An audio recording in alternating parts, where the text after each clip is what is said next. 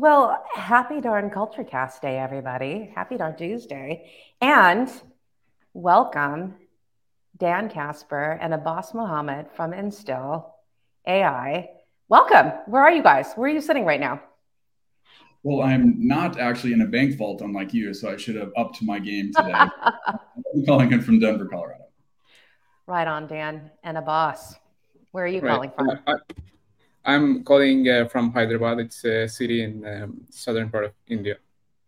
Oh my goodness. So, again, here we have a global thought leader on this call. Amazing. So, thank you for turning into a global meeting. And I know this is CultureCast. So, CultureCast is when I have the chance to chat with friends who have something to do with cultivating environments where, whether in company or community, everyone else in the community can thrive. And I am super fired up to spend some time today with both Dan and Abbas from Instill. um, Really quick story, and then we're going to jump into your stories. First of all, I do have the question, can robots rule culture?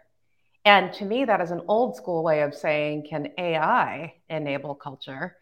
And I think what's fascinating about your company, which I'm excited to talk about, is I had the chance to have dinner with your founder, one of the co founders, almost 2 years ago now. And we were sitting side by side. At that time, I was working at my last company, which was Chipotle. And we'd just gone through this mega transformation. And he said to me, "Hey, Marisa, we just started this company. We are trying to codify culture.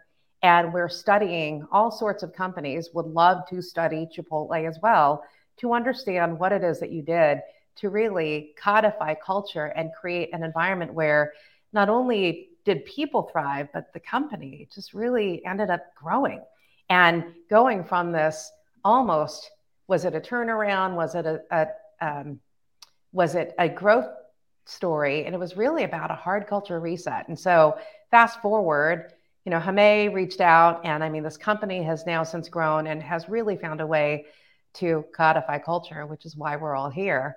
And so that's why I'm fascinated and excited that we can share some of your secrets. Although I was saying earlier before we went live, everybody, I am sitting in a bank vault. I would say everything would stay in the bank vault, but not really because we're live and we're recording this. So um, let's get into this.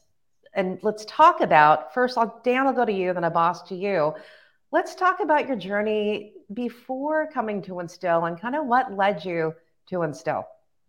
Yeah, first off, thanks for having us, Marisa. Super excited to be amongst all these people leaders and culture champions to chat about such an important topic. So first, thanks for having us. As I mentioned, my name is Dan Casper. I'm the general manager and also on the founding team of Instill. And my passion, I'm sure like many of you here today, is building high-performing, high-impact teams. So just like companies have a vision and a mission statement, I also crafted one along my journey. So I thought I'd share that first. But it actually came from a TV commercial, believe it or not, back in the 90s. And it was won by Apple Computer as part of their Think Different campaign. And if you remember the commercial, it had a bunch of people on there that we now see as genius, but at one point when they were living, they were the crazy ones. And so it starts off, but here's to the crazy ones, here's to the misfits. But there was a line in there that even when I saw it for the first time, it just stuck with me. And it goes, those who are crazy enough to think they can change the world are the ones that do. And so my personal vision is along that lines, but to push the human race forward. And my mission statement goes along with that too, and similar to what you're talking about, Marisa, and I'm sure we'll talk more about this today. But my mission statement is to cultivate change by intertwining humanity with technology. So along the themes of humanity and robots and technology, et cetera, like how can we intertwine the two to create a better human experience?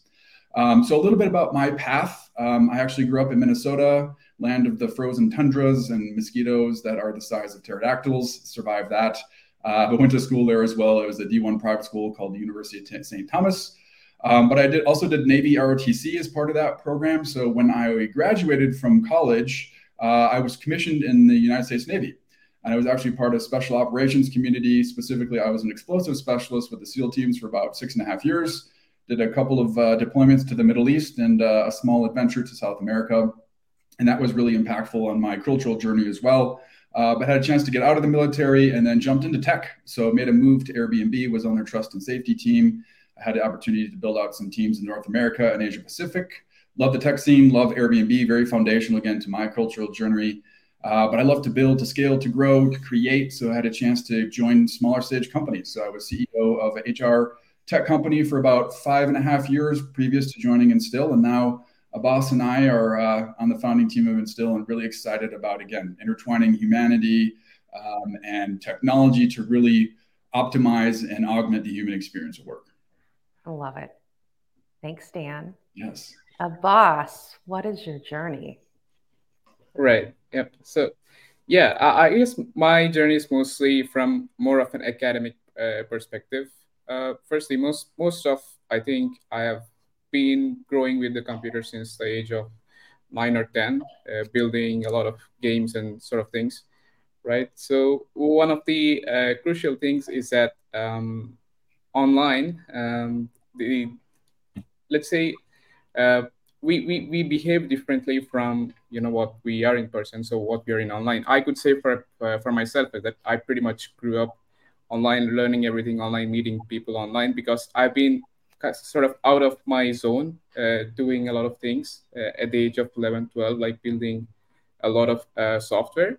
So that's why I had a very sort of realization, even in the beginning, that there is a lot of um, ways there is a lot of discrepancies between how we behave sort of in real life and in online. So that's always been kind of in the back of my head, right? And then I went on to pursue a lot of my education at UC Berkeley. There I had cross paths with many great people who are researchers in the field of people science. That's where I developed keen interest, because I think I saw it as a field where there is a lot of potential for innovation, but very less attention from an engineering perspective.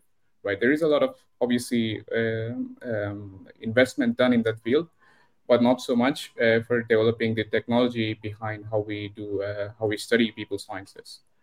I did that for about a year. I worked with the research. I've published some papers on people sciences and how people kind of um, display things like grit, a psychological trait. And after that, I joined a private consultancy in Sweden. Uh, this is where kind of I would say the turning point, where I kind of went a little bit more deep into these like people sciences. We did several projects with the government of UK, including the British Army and as well as the NATO alliance, where we mostly studied troops and their behaviors in their deployments and how they interacted with the local populations and how they function in the time of crisis and things like that. So this is where we looked at a lot of data, and this is where I realized that this field is probably the most important field that is awaiting a lot of innovation. Right, there is a lot to be done here, which people are not yet so focused on. So that's where I kind of picked up my core interest in kind of going more deep into this field, and that was about for 4 years, where I worked with the contractors at NATO and the British Ministry of Defense, and then I joined Instill to kind of take it into a more product-based approach that is more centered towards consumers as opposed to governments and things like that.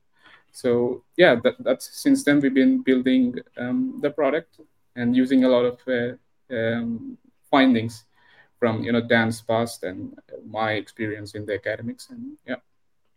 I love all of that. So first of all, I love that. First of all, I'm thinking and hanging out with crazy ones who are crazy enough to push the human race forward and to change. And I love this mission statement that you have, Dan, which is to push the human race forward, and it's to cultivate change by intertwining humanity and technology. And it's fascinating. It seems like your pathway took you on the human side in terms of leading, managing, supporting, protecting people. And then technology, as you've kind of gone into this other professional side of being a CEO for an HR tech company. And Abbas, I love that you are a digital native. And to you, it was as much about how you behave IRL and how one behaves online, and how do you mix the two. So this people science and this data, I'm going to use the initials AI. I think you were way ahead of your time, my friend. And so fast forward, I think culture is everyone's jam. I say this all the time that now more than ever, especially post the pandemic, and companies have changed. And in fact, I think I have a friend on here who she lives in Europe. She lives in Ireland specifically, and she is a culture guru as it relates to companies that are all 100% remote. So she was ahead of her time, Darcy. And like now, culture is coming to the forefront because companies are trying to figure out what can we do to actually be high performing, have high performing teams, and deliver results. And so it's great to have both of you on here to kind of get into the journey of how do you really even codify culture. So let's talk about that. And I've gotten a little behind the scenes tour of what it is that you all do, but where do you even start, and how did this even come about? So Dan. Yeah, 100%. It's our quest is very much along the lines of like culture is obviously one of the X factor for like I don't have to persuade that with anyone here, but yeah. Culture has historically been something that's fluffy. It's hard to understand. It's like chasing this unicorn around, right? And if we also look at like some of the research and findings of this year, like before we built our product, we wanted to look at the evolution of cultures. It's been a wild few years. Things have ups and downs and lefts and rights. And we wanted to make sure that we understand the concept of team optimization to productize for a way that's going forward and not what has been. So we worked with Stanford, Berkeley, Caltech, US Army Research Lab to facilitate that study. And essentially getting to pieces of, where I completely spaced on your question right now, Marisa. So no, just like, no, I think you're jumping right on into it, but it's like, how did you even get into, codifying culture as a product? That's right. Yes. So, thank you for that. Clearly, I need some more coffee this late morning. But so we did research. We understand that culture is fluffy. It's hard to understand, but it's also something that is pivotal for every organization that is starting. Whether you're in the driver's seat for culture or not, you have a culture. And if we look at some of the data, I would say more organizations now are talking about culture, which is great. Like everyone here knows the importance of it. However, there's still some problems surrounding taking it beyond rhetoric. How do we activate culture change? And so if we look at that technology on the market, I actually remember in my board meeting, a story comes to mind. And I was that CEO of my last company. I was presenting all this material about sales and finance and operation. And the director of the board at the end of the meeting says, Dan, how's the team doing? And I said, good. And then we moved on because that was like an appropriate answer. And to me, that was like this light bulb.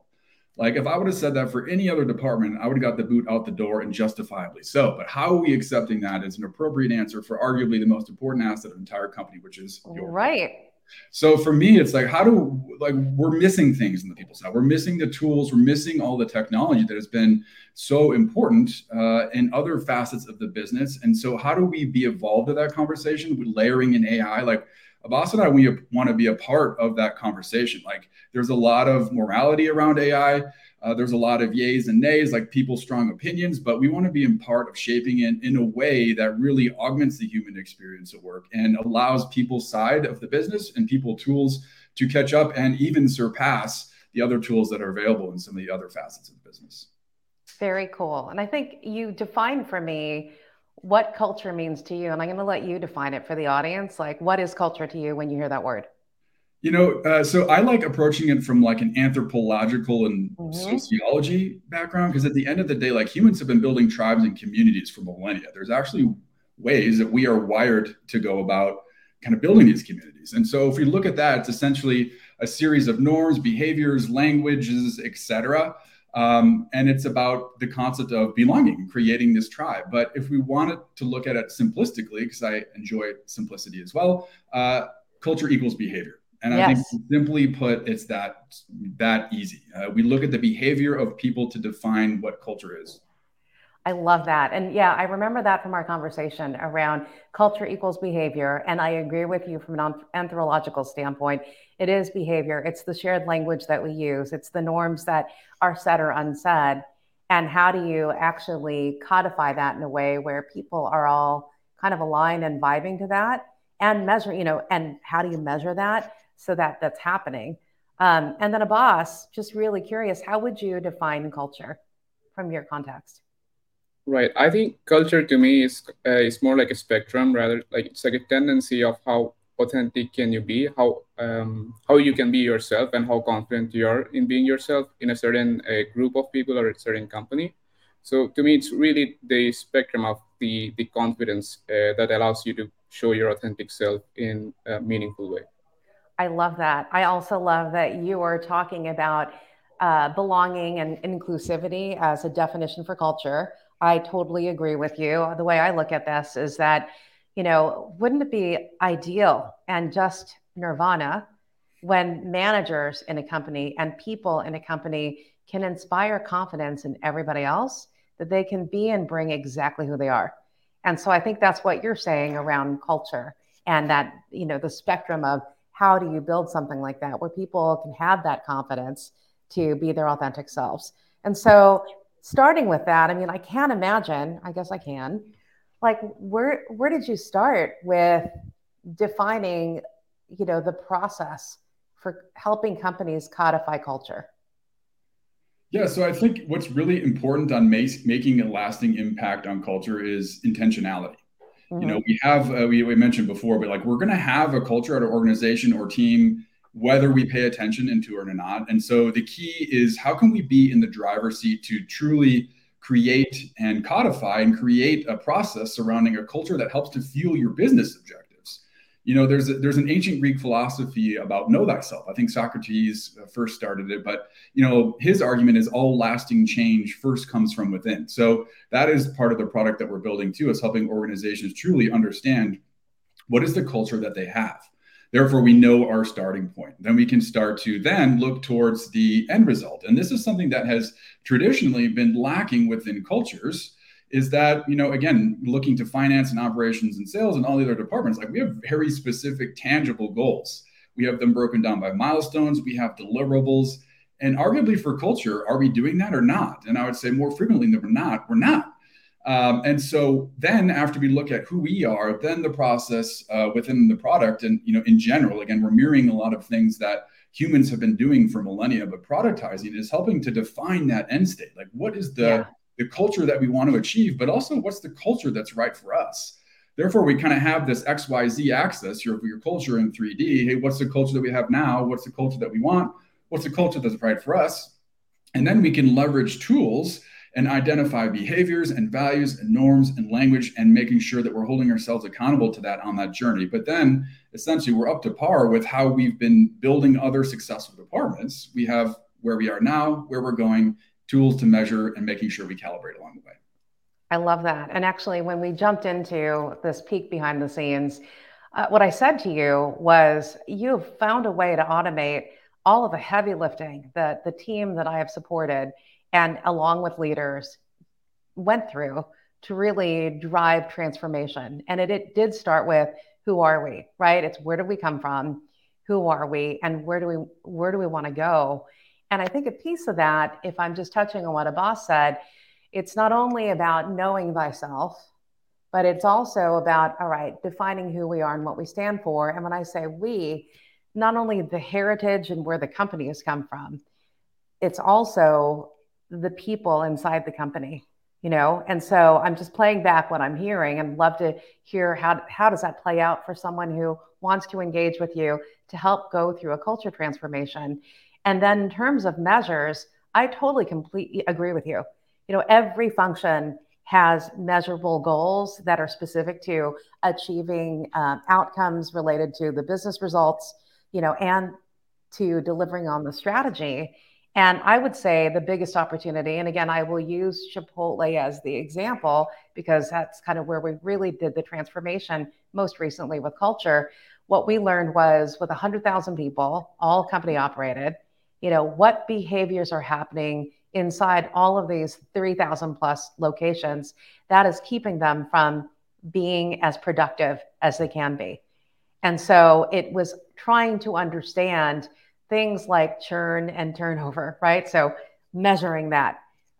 It's also measuring the ability to develop people and to promote from within. And then I think from a culture standpoint, if this is about creating a goal where it's about a pathway of opportunity and creating leaders from the masses, like are we measuring that and what are we doing specifically? And it's all tied to culture.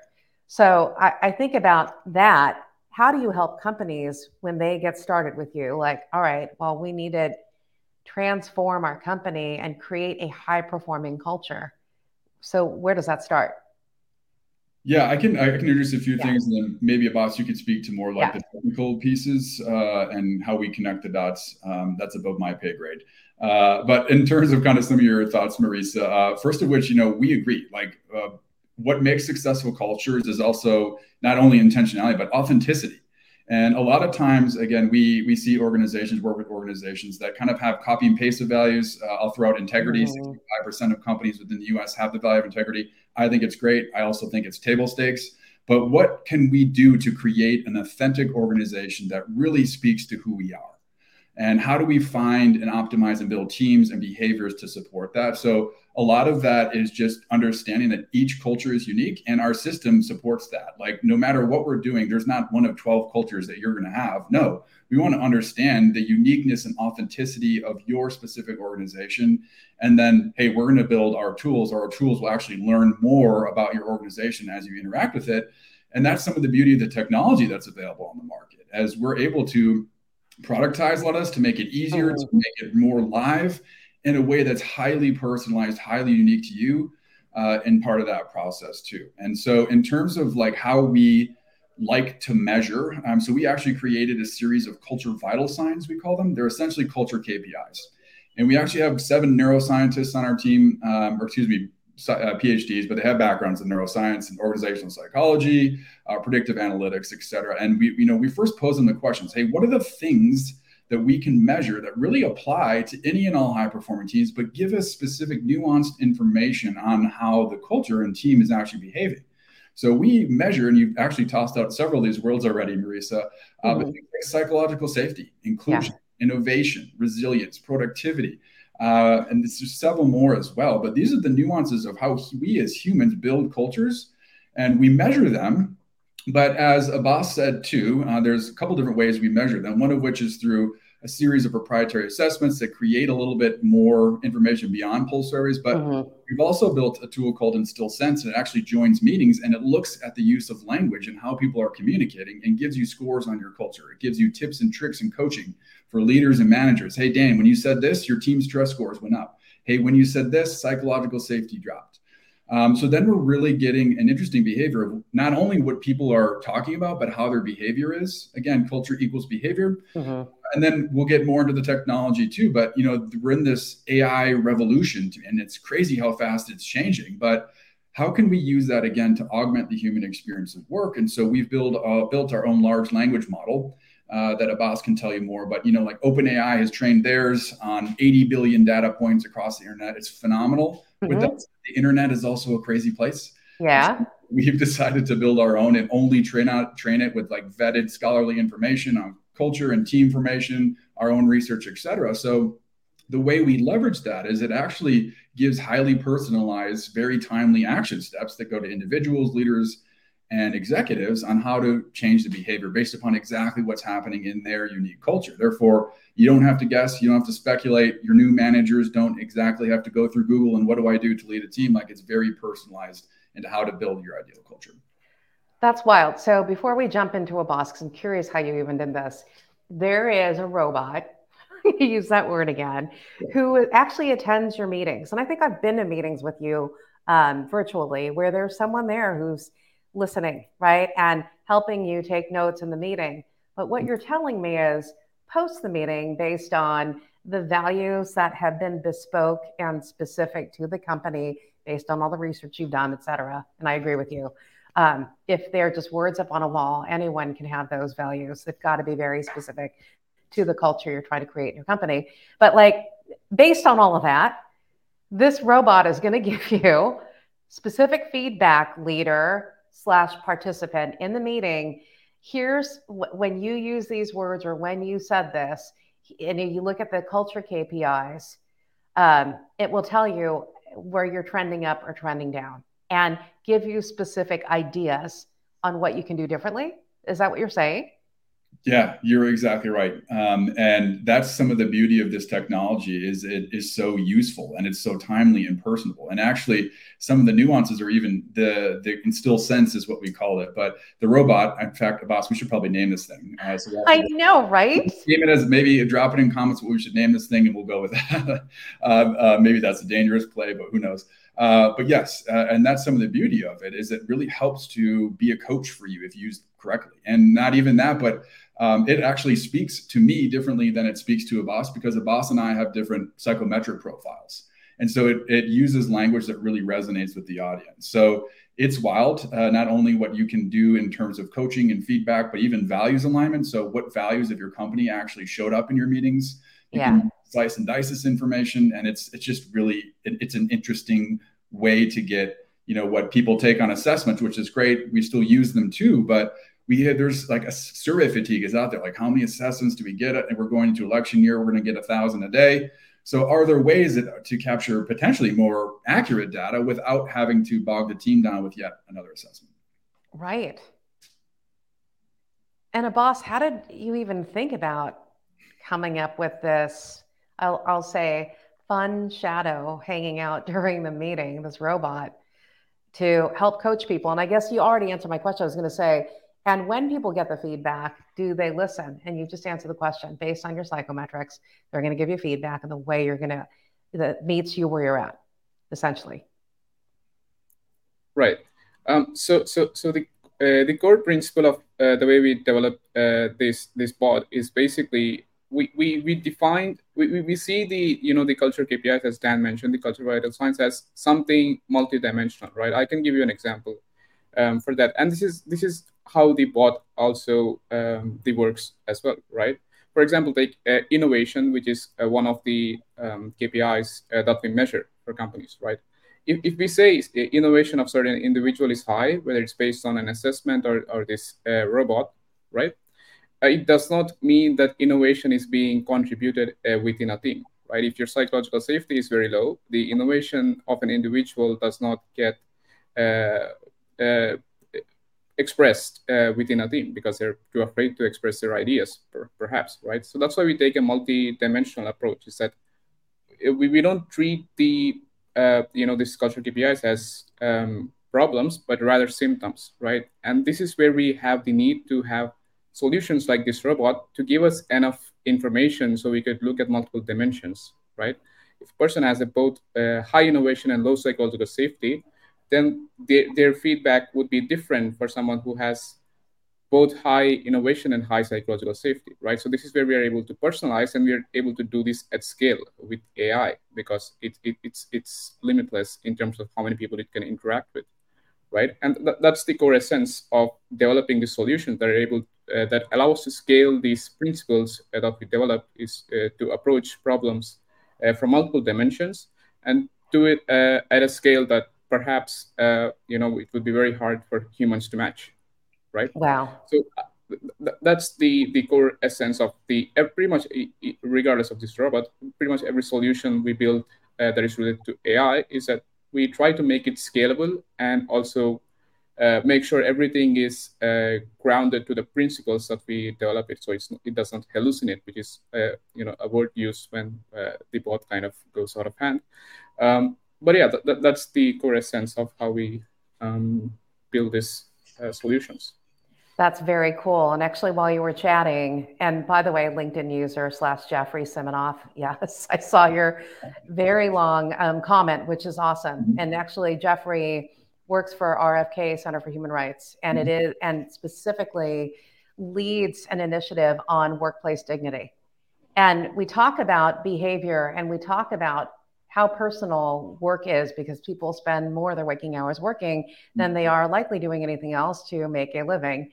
And I guess he was reading in the product overview for Instill that leaders who undermine employee autonomy are corrosive because they undermine the dignity of work.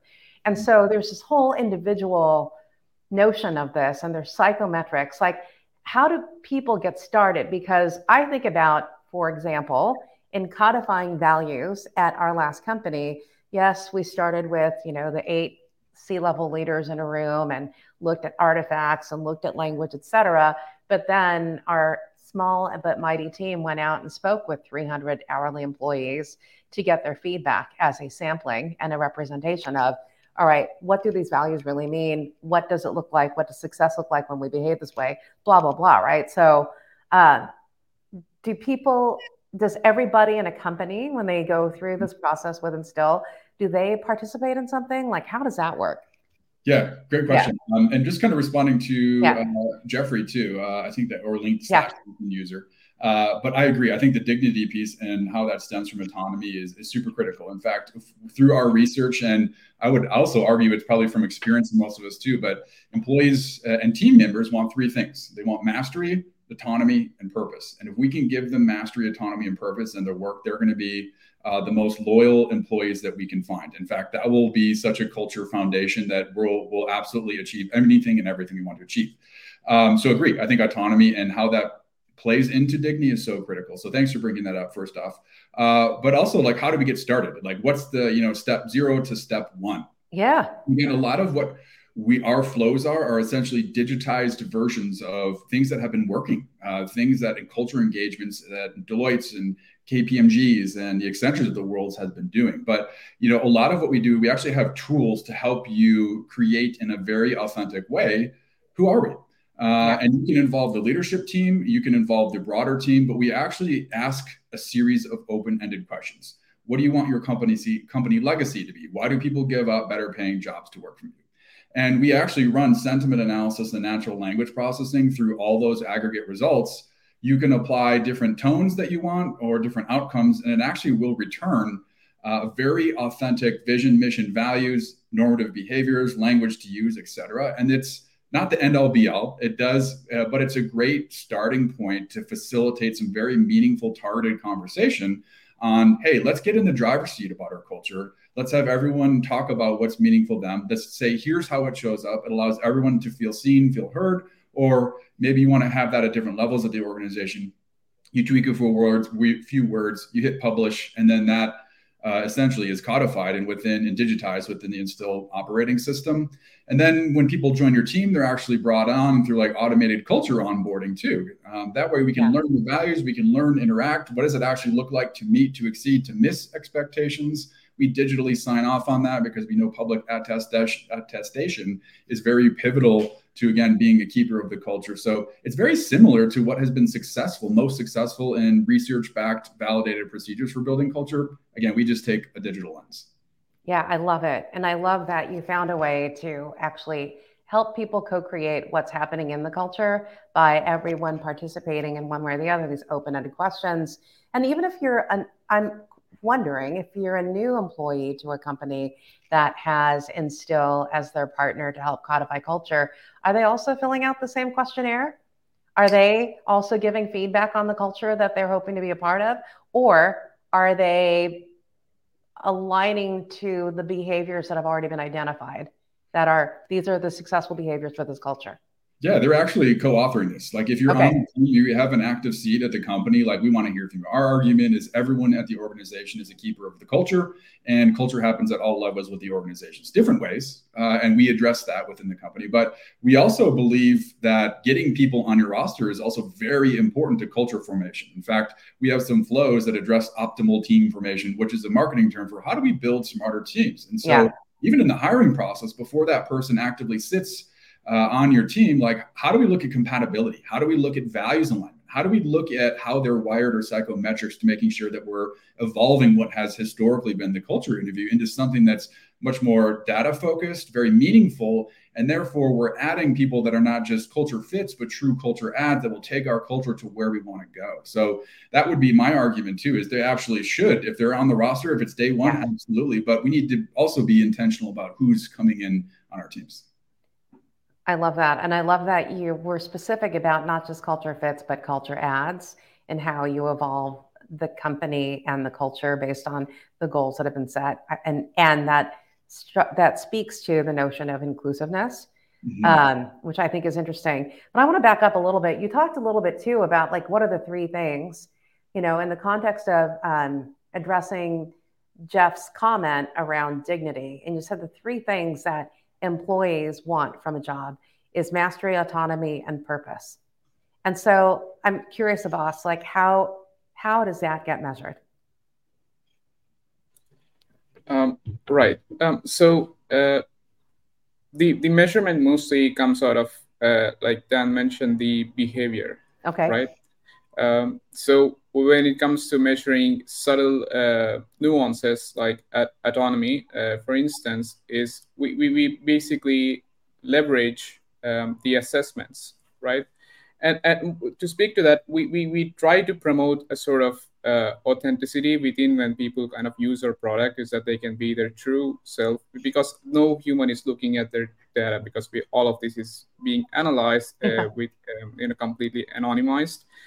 So there is no possibility of someone looking at and getting an idea of what's happening behind the scenes, right? And that's one thing. And second, when we get when we are able to collect this data both through what user says and how user behaves through different products. It's like the user can when I say user, when an employee says something and they behave something else, and we get a good idea from that, is that, oh, this is there's definitely not misalignment in this case, right? They want to be something, but they're unable to be that, and that's where we kind of derive the insights when it comes to measuring the nuances. And when we pair this with things like the KPIs, like the psychological safety, and that's how Mhm. we are able to answer a lot of questions with regard to autonomy. And we also look at the organization structure within a company. So how are managers and how are the teams behaving? Is there any correlation between the management of a team and the team's psychological profile? So it's really about bringing multiple dimensions together to kind of be able to answer a question in regards to the nuances. Yeah, I love that too. And I know Dan mentioned this as well, that there's a piece around org design, as everyone's profiles come together and how do you optimize kind of team performance even before you add someone on. And that's a whole notion of culture add. So, okay, so we start working with you. Everyone begins filling out, this open-ended questions. Everyone does an assessment, I'll just call it that, or a questionnaire. And then now it's a hiring tool because now you're able to hire people. We've talked about that in a way of how do you assess potential candidates who can add to the culture and contribute to the formation of this team. We've also talked about how you've created a robot who's your partner in a meeting who can listen to and coach you post the meeting on how you can be more effective at, let's just use the term, creating dignity and psychological safety, and these three things: master, autonomy, and purpose for people. So it does that. What else would people utilize this for? How else are they, looking at their culture KPIs? Yeah, so you should become a salesperson for us, Marisa. Yeah. So when you're in a job after this, let's let us know. You're exactly right. So I don't know if it's just the military and Abbas's eye background, we like acronyms. So we do the MBA, so measure, build, advance. Those are the three core pillars to instill: measure, build, advance. So of course, measuring your culture KPIs, your culture vital signs, we can slice and dice that by team, by demographic information to make sure all of our communities are being equally represented. A lot of times we look at culture and say, oh, it's shiny from the outside, but we're missing, and it has a rotten core. So helping to measure, of course, changing the action steps, changing behaviors is very important. So that's all in the measurement types. Again, the bots or the assessments. The build really comes to what we just said before. How do we be smarter about building teams, all the way from your hiring process to, let's say you wanted to build a team that maximizes innovation. Historically, I know I've done this. I'd literally thrown darts at a wall. Okay, you're a team, go forth and conquer. But we can be more intentional about that. How do we leverage diversity of thought? How many, extroverts versus introverts do we want on a team? So leveraging the psychometrics is really an interesting way to leverage higher performing teams. And of course, the advance ties to all the things that Abbas is building and anything in between, from how we're leveraging AI to personalized recommendations to in-app coaching. So that's essentially what we're trying to do. A lot of what we're doing is really getting in the weeds with culture, where we want to be the really partner, or essentially a digital chief people officer that you can leverage and really get the outcomes you're looking for without having to pay like the tier one consulting price. The BCGs, they're great. They charge 7 figures and then they leave. So we like being there in that as a partner that you can reference digitally.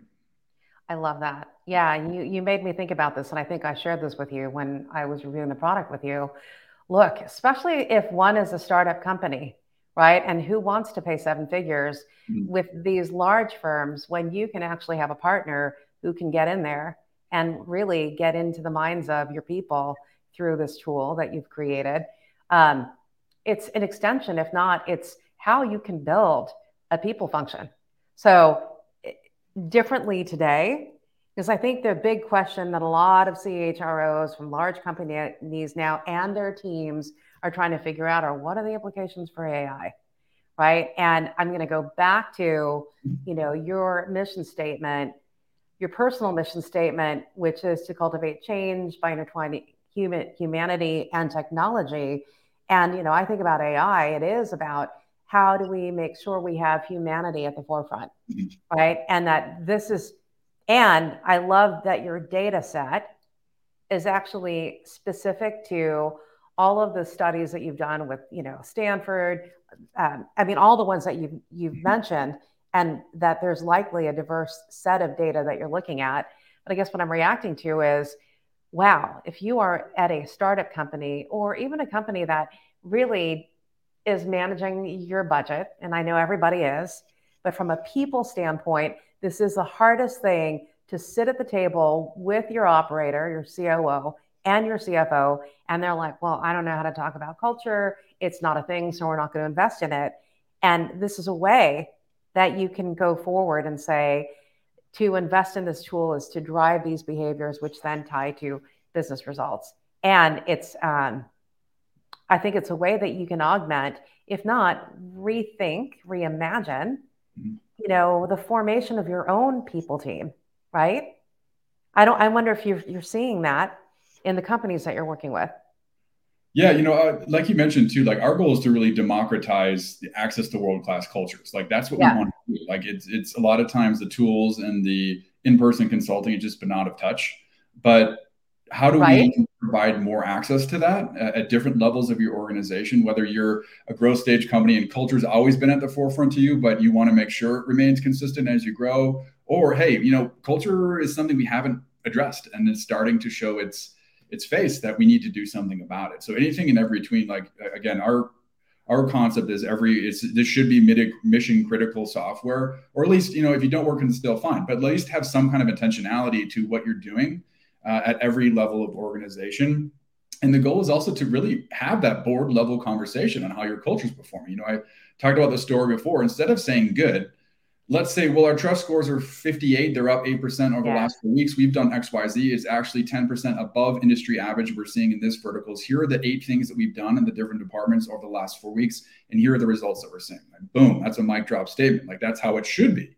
And that's very similar to what we want to be able to facilitate. But then measuring data for the sake of measuring data is also worthless. Like, why are we wasting time if we're not doing anything about it? Culture equals behavior. So how can we leverage technology then to really take a lot of time, manual time is to create action plans that go to different people to measure success, who's working on them. So you're exactly right, is, how do we create and really create behaviors and have those board level conversations? Yeah, I love that you brought that back to the board level, because I think about I sit on a public company board as well. And I think one thing that's really important, and the lens that I would love to see is, how are your people doing? What gets them going every day? And why are we seeing the success at the company? Yes. And to be able to answer that question, not only behaviors, but tracking it to actual business results. And kind of want to bring this back around to you, Abbas, on how does this track to business results? So there's these culture KPIs, and I know that you're in process, and I don't know where you are, as this product continues to evolve. How are you correlating this to the outcomes, the performance of companies? Right. So we do 2 things primarily. The first one is we provide instant feedback in a sense of action steps that they can take immediately. Let's say they take a quarterly assessment, or they use the bot to analyze their meetings, and we detect that the psychological safety or one of these KPIs has gone down significantly, and then we give them instant feedback is that this is what needs to be done. And these actions are almost always derived from the research, right? So this is everything from proven, from case studies and all of these things, right? And the second one is when we measure the culture with through all of this data from the meetings and the conversations and everything, we are able to track goals of certain goals. Let's say a board has a goal is that we need to whatever the goal may be, right? This can be tracked, and we analyze through this data set is that how can this goal, how does the culture affect this particular goal, right? And that's at the board level, and even at the individual level, we like to have goals for pretty much every level, right? The individuals, managers, or the board, and everyone. Even at the individual level, let's say someone wants to take on more leadership positions, right? You can just make sure that this is one of your goals on the platform is that I want to train my leadership skills so I can be a better leader in the team, right? And this will be taken into the context every time when let's say you're using the meetings bot. This will analyze like what can you improve to be a better leader, right? So you can personalize this experience for yourself based on your goals, regardless of what position in the company you are. You can say, as a manager, I want my team to be more innovative, right? And this will be spread across throughout the platform. Perhaps it gives a different solutions for the team members when they go into the meeting next time, right? So the first part of is obviously giving them solutions that have proven to be working through research, peer-reviewed research.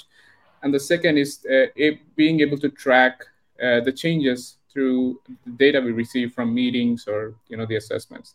So we can say, oh, this was one of the goals, and this is how the meetings after this goal has been set proceeded, and this is how we are able to say, oh, there has been improvement. How has this tool been used in performance discussions? I don't even want to say performance reviews. I think that's such an outdated thing, but like how are your companies, your clients utilizing this as a tool or partner to assess ongoing performance of teams and individuals? So one way we're actually looking at is through values alignment. So we can actually look at, hey, how well does this person actually live the values of my company? We get that, and we can measure that as well. We actually tie like kudos to values, so we can look at that as well. Even if we want to look at cultural impact, right now we're like toying with some ideas of gamification as well, or even self-reflection. So I can say, hey, Dan, here is how when you join meetings, innovation goes up 20%. Or, hey, Dan, when you join meetings, psychological safety drops 50%. By the way, here are some things you should do to change that. So we can help organizations and even individuals, like maybe that doesn't make most sense to blast out to the entire organization, but mastery, autonomy, and purpose, mastery, I want to get better at my craft. So if I can have a tool that helps me understand how I can increase innovation more, increase psychological, these key pieces, like now we're talking about how that can impact performance reviews, not just for the company, but also for the individual. Like I'm actively improving how I show up to work. Yeah, I think when Abbas was talking about that based on the research and the learning, the continuous learning that's happening inside the company, definitely I see a role in performance conversations and development of people. It's actually super interesting that at the tip of your fingers, you literally can create development actions that will help you achieve your goals, but also ultimately create all these other things like, again, psychological safety at work and, help people accomplish why they joined the company in the first place.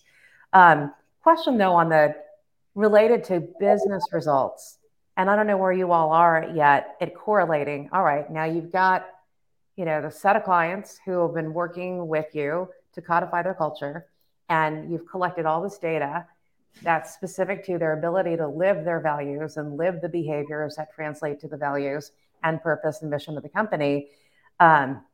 what have you seen in terms of it driving, a high performance culture where these companies are now killing it, or at least profitable, right? Like for themselves. Have you done any work on that or have tracked against that? Yeah, it's we're actually building case studies right now. So Okay. that's one of the challenges of being in early stage companies. We're talking theory. Like once right now we're in the process of building some case studies, one of which is with our early clients, which is actually the US Army Research Lab has been using our tool for some time, specifically surrounding inclusion topics. But if we look at business outcomes, okay, we understand these are culture KPIs, great. But how is that making more money? How is that Yes. making me more profitable? How is it impacting my EBITDA, net income, and cash flow statements? Like I get it, right? And we could look at all the research. MIT Sloan put out a great article that talks about, hey, high engagement organizations actually have higher EBITDA by about 5x over a 5-year period. So great. But things that are relatively easy to quantify to make that jump, one of which is churn data. That's also highly costly. And so if we're able to build smarter teams that decrease churns or decrease mishires, that's a huge impact on some cost savings. Or if we look at productivity, which the platform can also help to measure. Like this, again, we can do more with less time. We don't have to hire as much. That's relatively easy to quantify and have, that's either cost savings or revenue drivers, and even retention. Like we want to create an environment where A, people want to work. In fact, studies also show like A players want to work with A players. And so if we let the bar slip slowly over time, those A players will leave, and now the productivity and other elements that we're bringing to the table. So how do we understand who is core to our culture keepers? How do we retain them? Yeah. Well, so those are the initial jumps that we're making are to productivity, churn, and retention. Of course, we can connect to other engagement pieces as well, potentially even integrating to other business solutions or tools like, hey, let's integrate, let's say, Microsoft Office as the trends for culture KPIs go up, how does that reflect in your top line growth, et cetera? So I love that. Plans to go there, but initially we're going with productivity, retention, and churn. That's awesome. Yeah, I was reading this, and I need to get into the body of it, but there's a new study that Society for Human Resources Management did, and it's this whole empathy index. Mm-hmm. And you're making me think about, like, again, in the outcome of the study is the higher the empathy index scores, and there are some similar measures as you've probably already measured within Instill and culture. The higher those are, there's a high correlation to all the key business, right? EBITDA, top line, overall return on sales, et cetera. So I think it's fascinating. And what you made me think about is you think about what's next, and actually bringing this to help companies understand how we started in the first place and how you started your story, which is at a board meeting, you're talking about the strategy and the performance of a business. And when people say, how are the people doing? And you say, good. Like there's this dimension to that. And I think what you've been able to do as I've been listening to you is like, if we break down the definition of diversity, inclusion, belonging, equity, all that terminology, which again has been through the ringer since 2020. There's all these diversity departments have popped up. And then like in 2023, now, with opportunities to streamline, that's going away.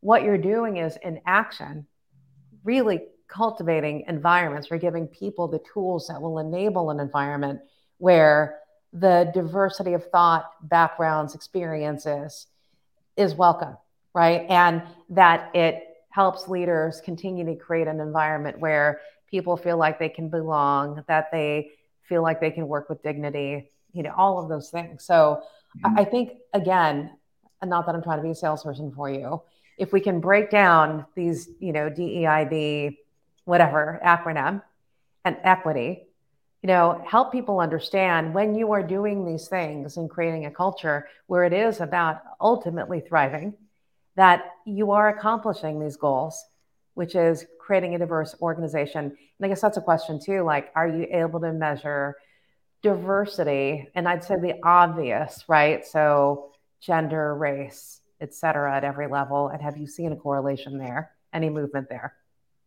So yeah, we actually do. We measure inclusion specifically. Okay. That's one of our culture KPIs. And we actually, when we tested this with the Army Research Lab, they spend millions of dollars on different DEI trainings.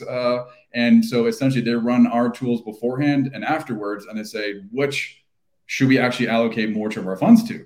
Therefore, we're not spending money and thousands of dollars for training that actually isn't impacting people's sentiment of inclusion, and which I think is a really interesting and key piece. Like if we look at the science of team formation and cultures, diversity isn't optional if you want high performing teams. Like, right. What your background is, your preferences. Like if you want a high performing team, diversity needs to be an equation. It needs to be a variable in the equation. And it's absolutely essential from our get-go. It's something that needs to be injected at multiple levels. Also understanding that at different levels of the organization, different communities. Again, culture, we don't want this 30,000-foot view. We get down into it, get down into the teams. How are different communities feeling like they can be their authentic self? So they can be included, because that is really going to be more insightful than, okay, our overall inclusion score is X. Totally. We need to get down and have the conversation, because it's a non-negotiable item in all high-performing teams. Yeah, diversity is not an option, friends. Neither is dignity. I mean, I think that needs to happen. I know we're coming up to the top of the hour. I do want to just get to a couple of fun questions. And I always love to do this when we talk about culture. Let's talk about pop culture.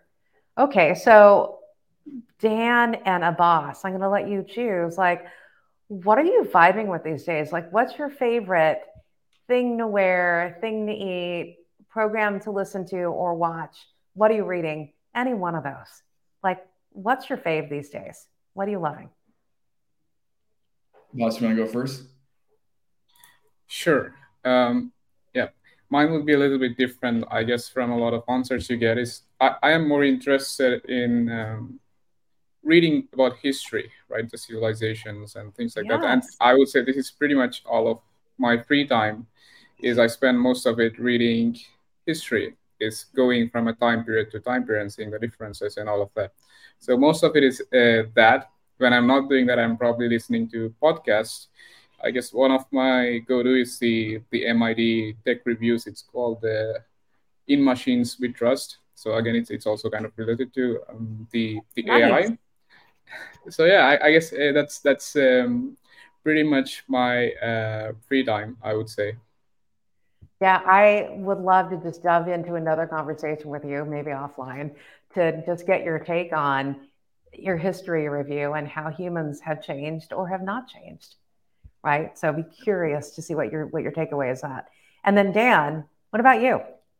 Yeah, so in my spare time and weekends, I'm in Denver, so it makes it easy to get up to the mountains. That's how I recharge, is kind of getting off the grid, and adventure scene is kind of what fuels me. It's almost like a moving meditation for anything that is more adrenaline or adventure. But in terms of, content that I think is interesting, I've been really getting into the philosophy of Stoicism. I think exceptionally relevant for leaders and executives. It helps me be in the present. It helps me think through before reacting, and helps me be more intentional. So really, it's been a philosophy that's really been resonating with me. So a couple of podcasts in there. I also just wrapped up an interesting book also on culture. It's called Legacy by James Kerr, but it follows the New Zealand All Blacks. It's a rugby team, one of the most winning teams in all of history, but it goes into their culture. Like, what is the culture that has allowed them to be as successful as they have? And I thought it was super interesting. So yeah, those are the two pieces of content that I've been into recently. I love it.